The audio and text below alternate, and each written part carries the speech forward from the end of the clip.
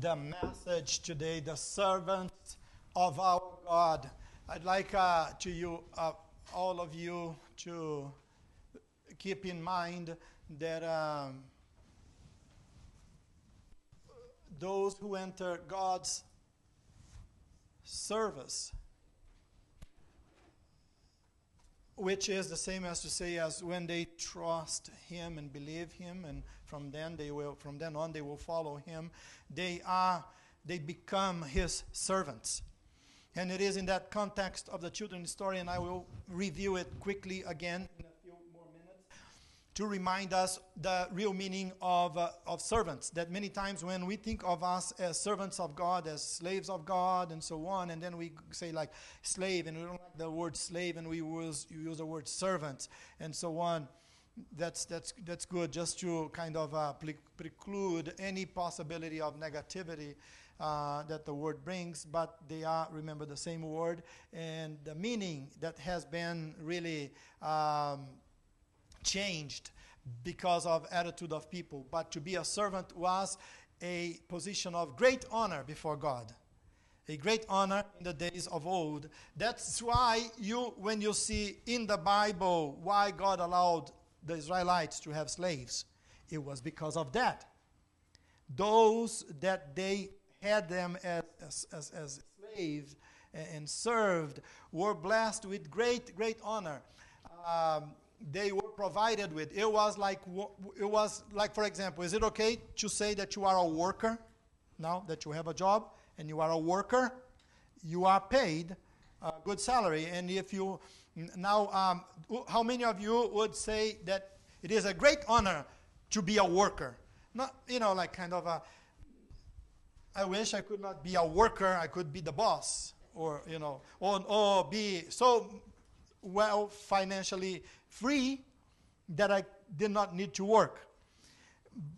But let me just say this. Let me change the idea now of a worker. Let's suppose that your work was so highly, such a high position. Let's suppose like you were a CEO for a company, a big company there, and your salary was like $1 million a year or more. You'd have been nice, right? Whoa, wow. So a servant was a confidant that way, a confidant, an envoy. And that word also can be translated as one who serves in such a position that he worship the one who is his master. Like, I respect him so highly. And the word respect there is he worship him. He idolize him. Okay? That's why, for example, Eliezer was sent to a strange land. Why didn't he just take off? Oops, forget about it. I'll just now be free. Bye, Abraham. You can't find me. You're old. Your son is a little boy. Can't find me. I'll just go with, he was head of other slaves, and he had to take food with him and other things. And so he would just, hey, bye. But no, he came back. He came back. And the idea later on was established in the Hebrew context that some slaves that were mistreated, they felt that they could free themselves and go away. Then they were marked. The idea from paganism was brought in. Well, let's mark them the way the Egyptians marked them. Like, let's put earring, nose ring. Let's put a tattoo, mark them. And in the Hebrew culture, they developed the idea of let's mark them on the forehead. And you see it in Ezekiel, marked on the forehead. It's a part of your body that you can cover everything, but this is a part that you would not cover. Everyone would see who you belong to. Then it came that idea to mark to whom you belong to, and so on, because of negativity. But anyway, the word servant is the one who idolized the master, who worshiped the master. He is the envoy. He goes for him. So like we are sent, right? We go for him, for God. The text here. Let's go to the text. Revelation chapter 7, verse 3 is the text for today. And he reads, would someone, is it okay for you, or do you wish these lights to be turned off? And if you wish, the one who's responsible can turn it off. Only if you are. Okay. Revelation 7:3.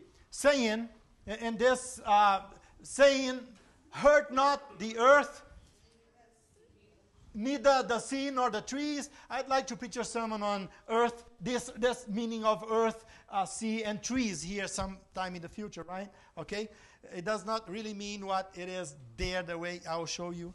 Okay, but till we have sealed the servants of our God in their foreheads.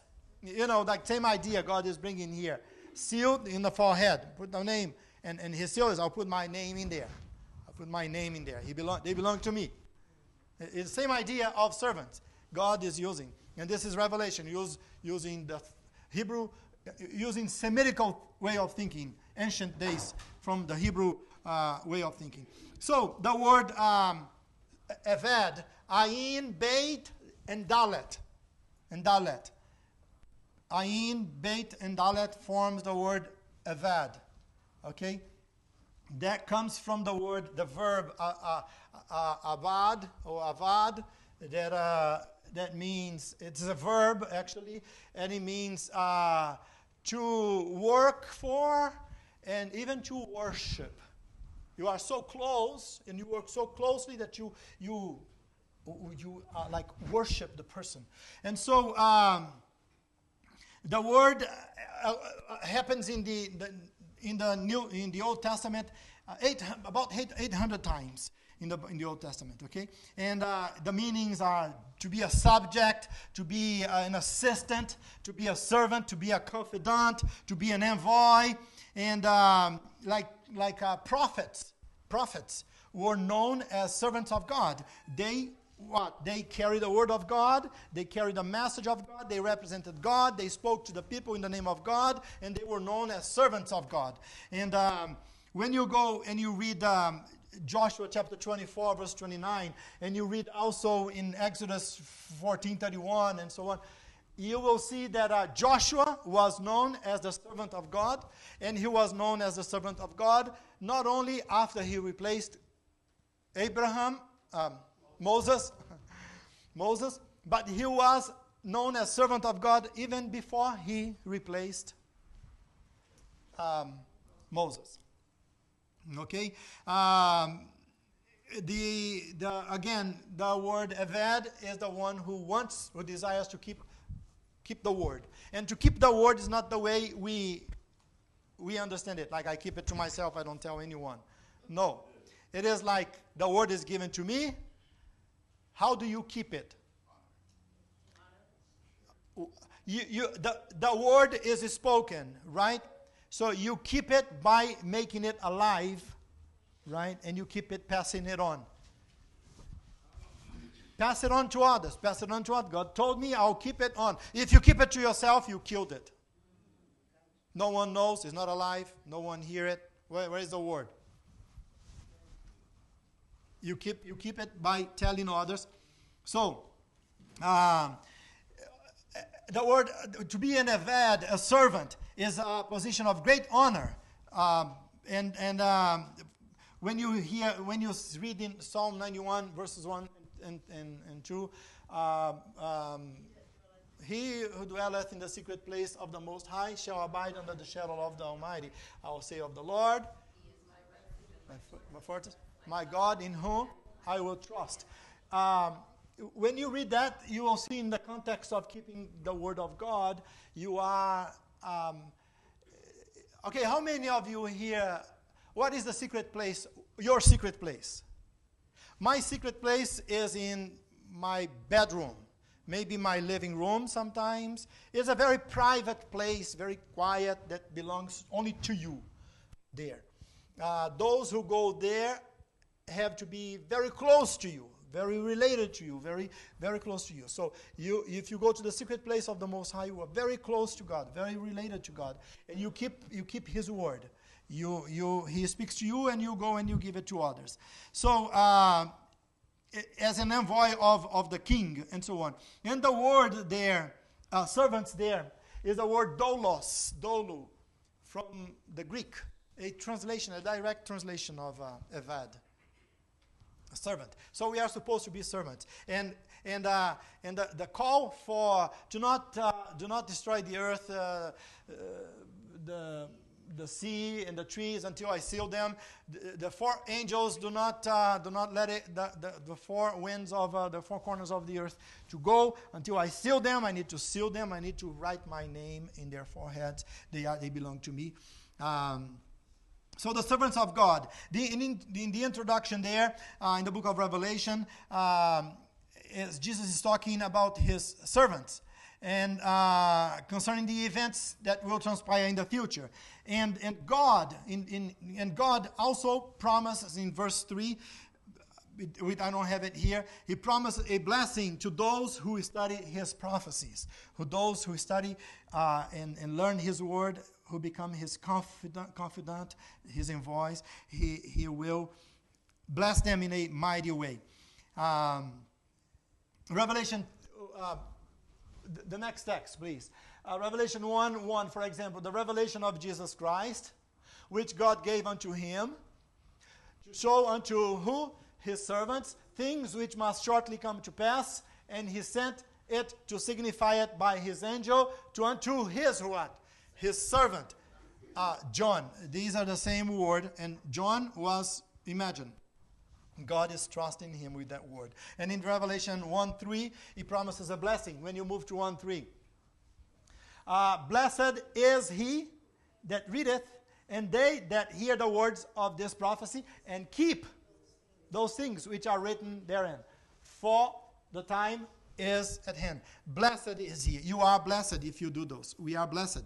We will receive a special blessing. When you link Revelation 1:1 with Revelation 7:3, which is the text for today, we see that God's servant, to whom God reveals the future events, through his prophecies, will keep those future events. But to keep is not to keep to themselves. It's different than what we think. To keep is like, no, to keep, it is like you keep going. You keep the message going. If you don't keep it going, you are killing it.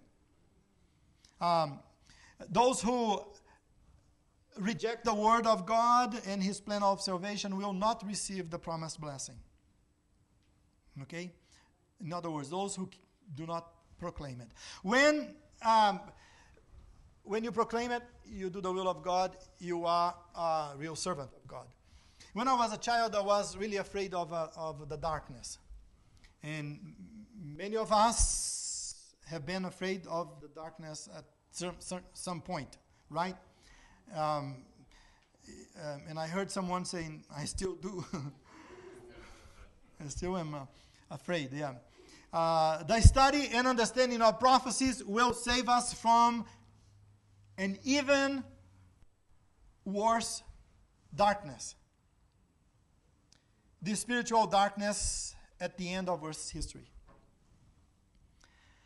2 Peter 1:19, for example, Peter tells us exactly what I just said. We have also a more sure word of the prophecy. Like what? We understand it, we believe it, we got it, we have it. Whereunto it do well that it take heed, obey it, and follow it, right? As unto a light that shineth in a dark place, until the day dawn and the day star arise in your hearts.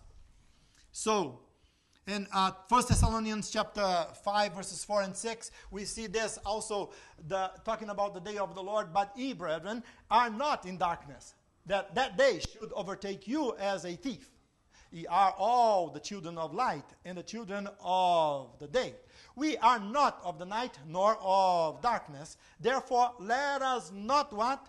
Sleep as others, but let us watch and be sober. Okay. Do you think that the world is sleeping? No. The world is in total darkness. Sleeping are some who knows, okay, they're sleeping as others do. And Paul is talking here about the nation of Israel, the Hebrews. They know so much, like some out there know so much, but they are asleep. They do not believe those prophecies. They could care less about them. But let us watch and be what? Sober is also the opposite of what? Don't be drunk.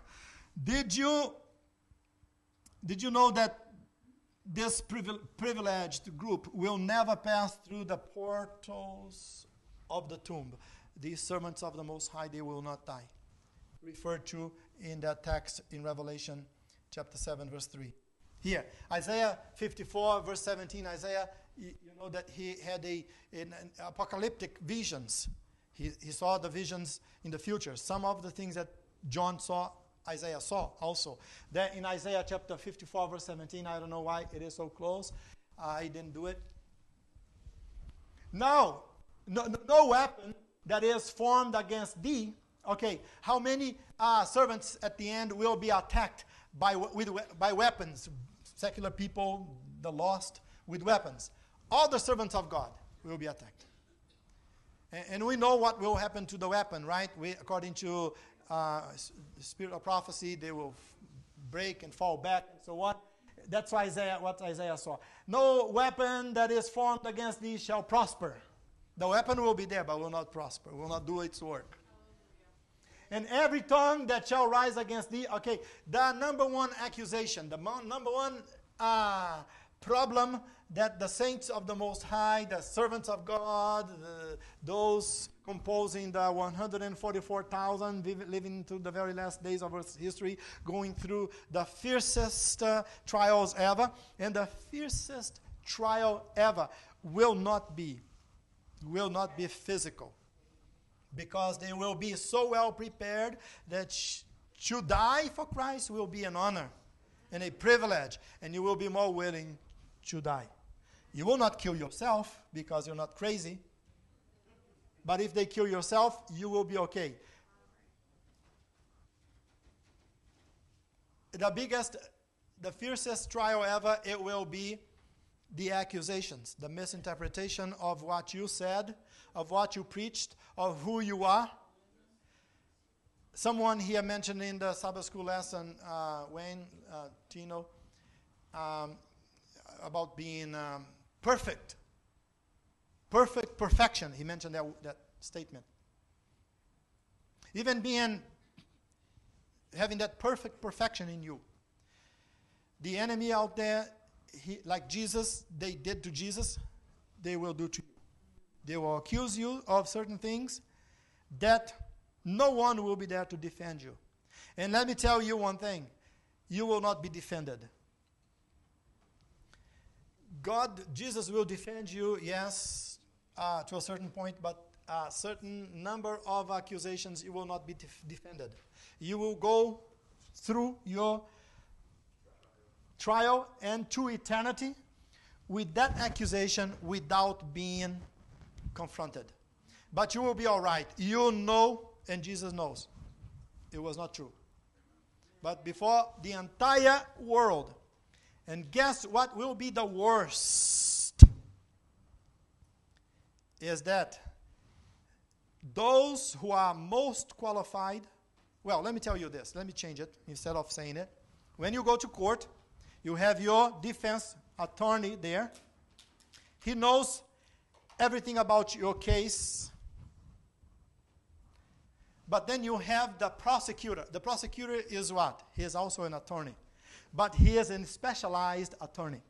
On that case, you have criminal, you have prosecutors, you have corporate prosecutors, and there are all these names. They are okay, for example, when you go to court because a doctor did something that was bad and you take the doctor to court, for malpractice. When they call a prosecutor, that prosecutor, many of them went to medical school.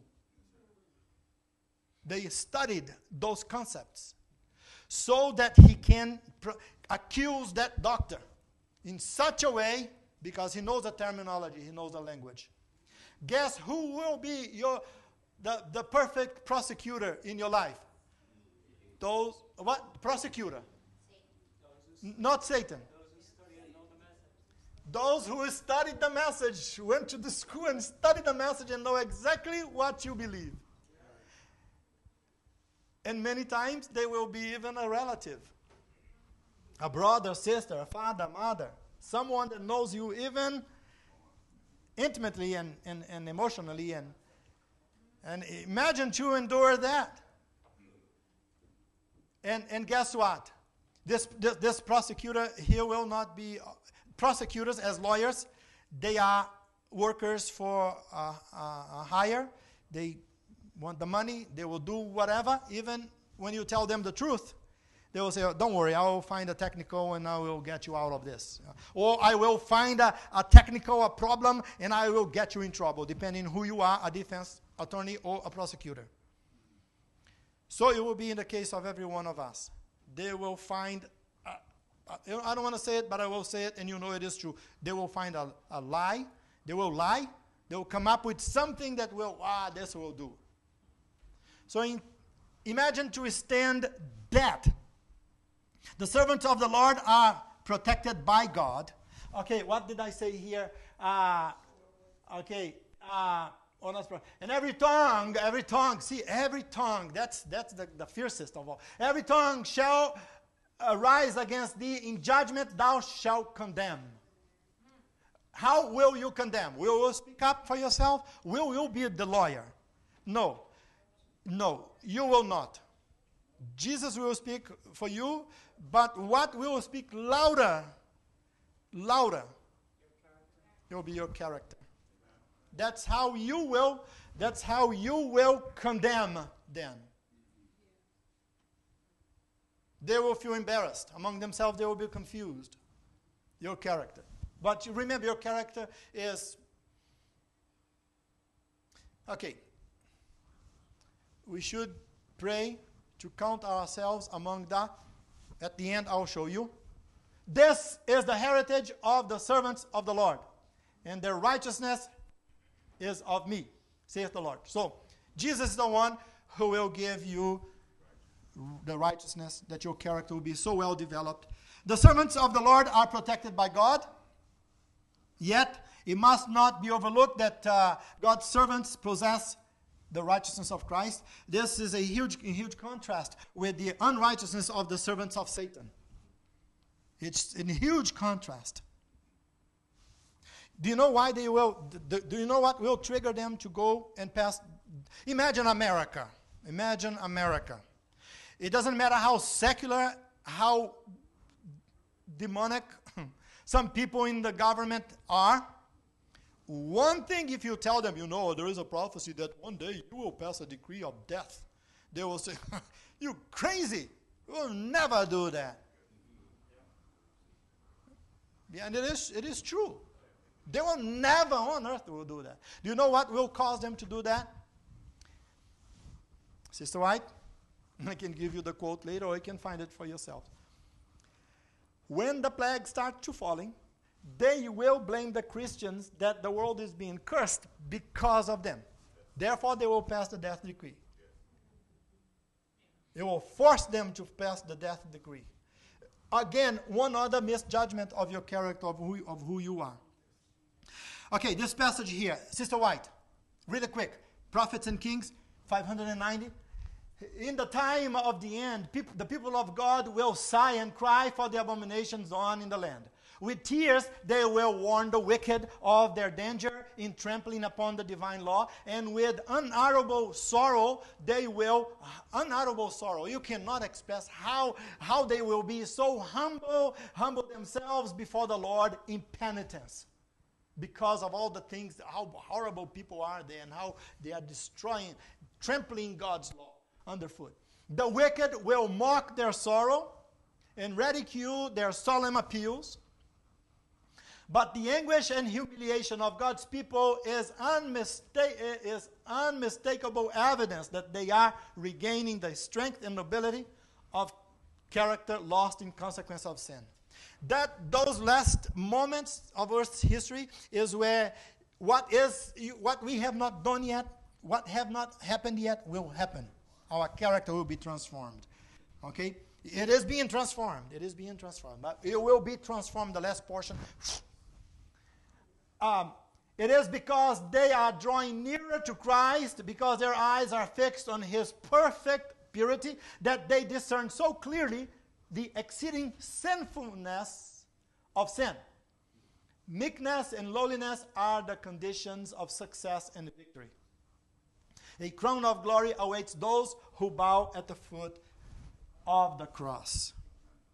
Really quick here, just to review it again. Go, number 1. Did you pass forward or what? Okay, the servants of God warn the wicked of their abominations and desecration of God's law. The servants of God humble themselves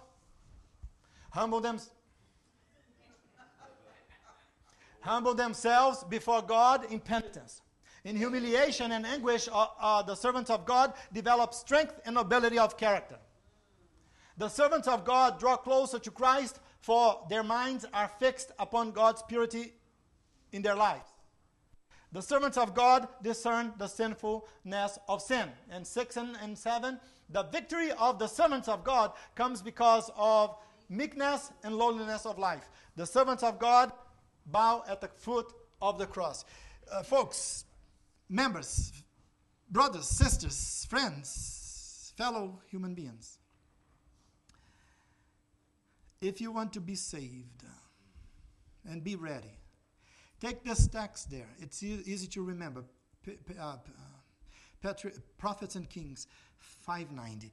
Prophets and Kings 5:90. Read it, and learn it, and do it. Start practicing now. Many times we are so proud of ourselves. Who am I to be proud of myself? Of what? Who am I? Who am I? Just ask the question. Try to answer. Who am I? Who am I? That I cannot humble myself. And when we do these things for Christ at the foot of the cross and all those things there, in reality, there is no cross here. Christ is not here. God is not here. I'm not doing it before Him. I'm doing it before Him and at the foot of the cross when I do it for others, His children, for others, before others, no matter who they are. No matter who they are. Do you want to be saved? The servants of God. Now, Prophets and Kings 3:07. The servants of God, all who keep the seventh day, signify by this act that they are worshippers of Jehovah. Thus, the Sabbath is the sign of men's allegiance to God as long as there are any upon the earth to serve Him. The importance of and the seriousness of Sabbath keeping. How sad now, in contrast with this, pay attention to this, how sad it will be for those who give up on their faithfulness to God in respect to the fourth commandment, the Sabbath. Early reading, page 36. This is how sad. Please do not put yourself in that person. If you don't want to, but if you want. Listen to this. Then I was shown a company. Sister White was talking about the 140,000 and those who are the servants of God, who are saved, and so on. And then I was shown a company who were howling in agony. And their garments on their garments was written in large characters, "Thou art weighed in the balance and found wanting." I asked who this company were. The angel said, "These are they who have once kept the Sabbath and have given it up." In another passage, Sister White says that it would have been better if they had never been born. What is worse than to have never been born? Man. I heard them cry with a loud voice. We have believed in thy coming and taught it with energy. And while they were speaking, their eyes would fall upon their garments and see the writing. And then they would wail aloud. And she goes on to say, I saw that they had drunk of the deep waters and fouled the residue with their feet, trodden the Sabbath underfoot. And that was why they were weighed in the balance and found wanting. This is in contrast. Because the saints, the servants of God, they keep God's commandments. Here, in the Review and Herald, March 9, 1905, when Sister White says this is my interpretation of this, okay? Let us strive with all the power that God has given us. How much power God has given you? No, okay. Let's count them. Let's count them together. Intellectual power, physical, health, mental, you're good. I believe all of you are in good mind. Spiritual, books that you can read, Bibles, internet that you can research in a minute. You can find anything. And these are all the power that you have, the time that you have, the home, the nice chair that you can sit down, light. I know people. In my family, I have a half-brother, older brother than the oldest one. He is in his late 60s. He lived in the country, in the boonies. He was a very solid Seventh-day Adventist back. He almost memorized the Spirit of Prophecy. He has so many things from the Spirit of Prophecy memorized in the Bible.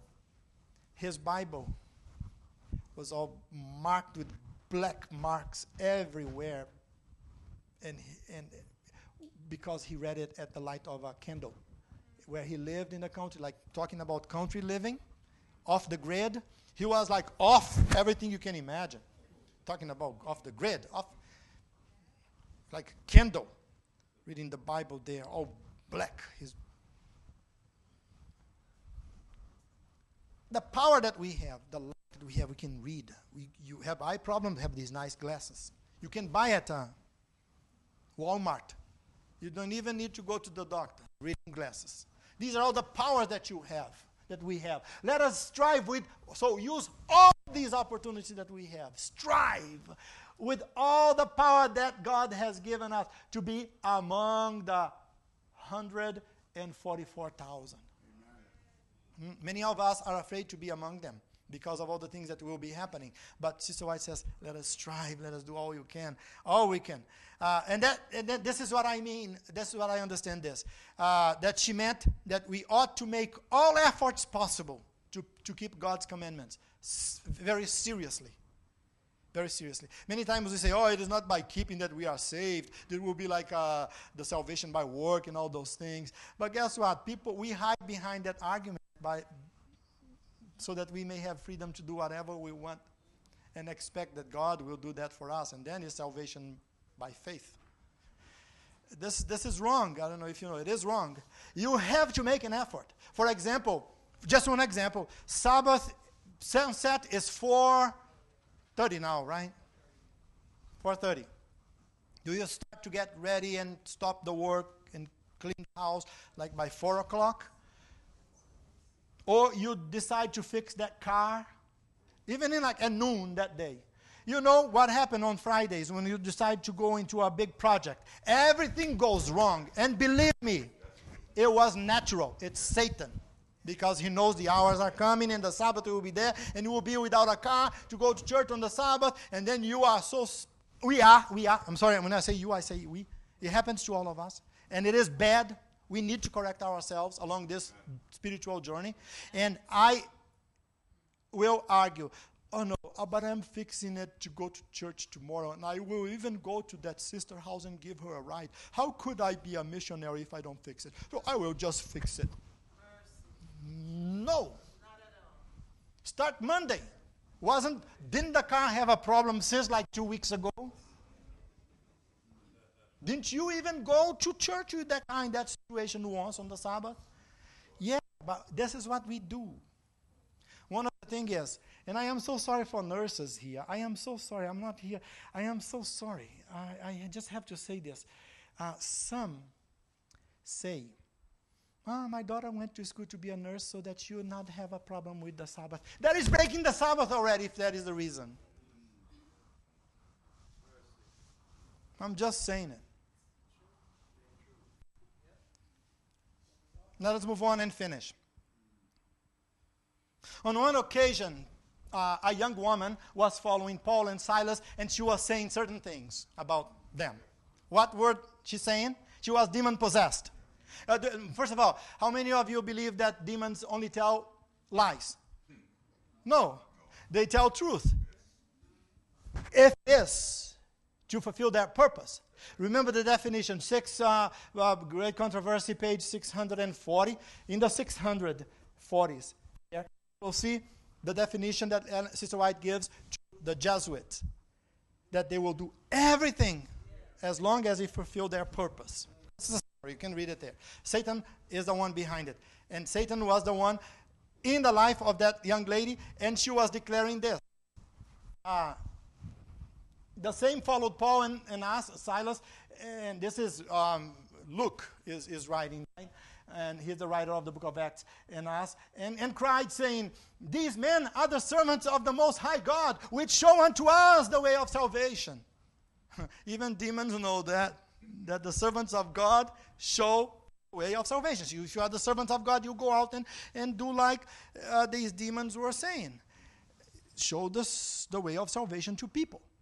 But you know the reason the demon was doing that? It was so that the people looking would look at Paul and Silas and connect them with that demon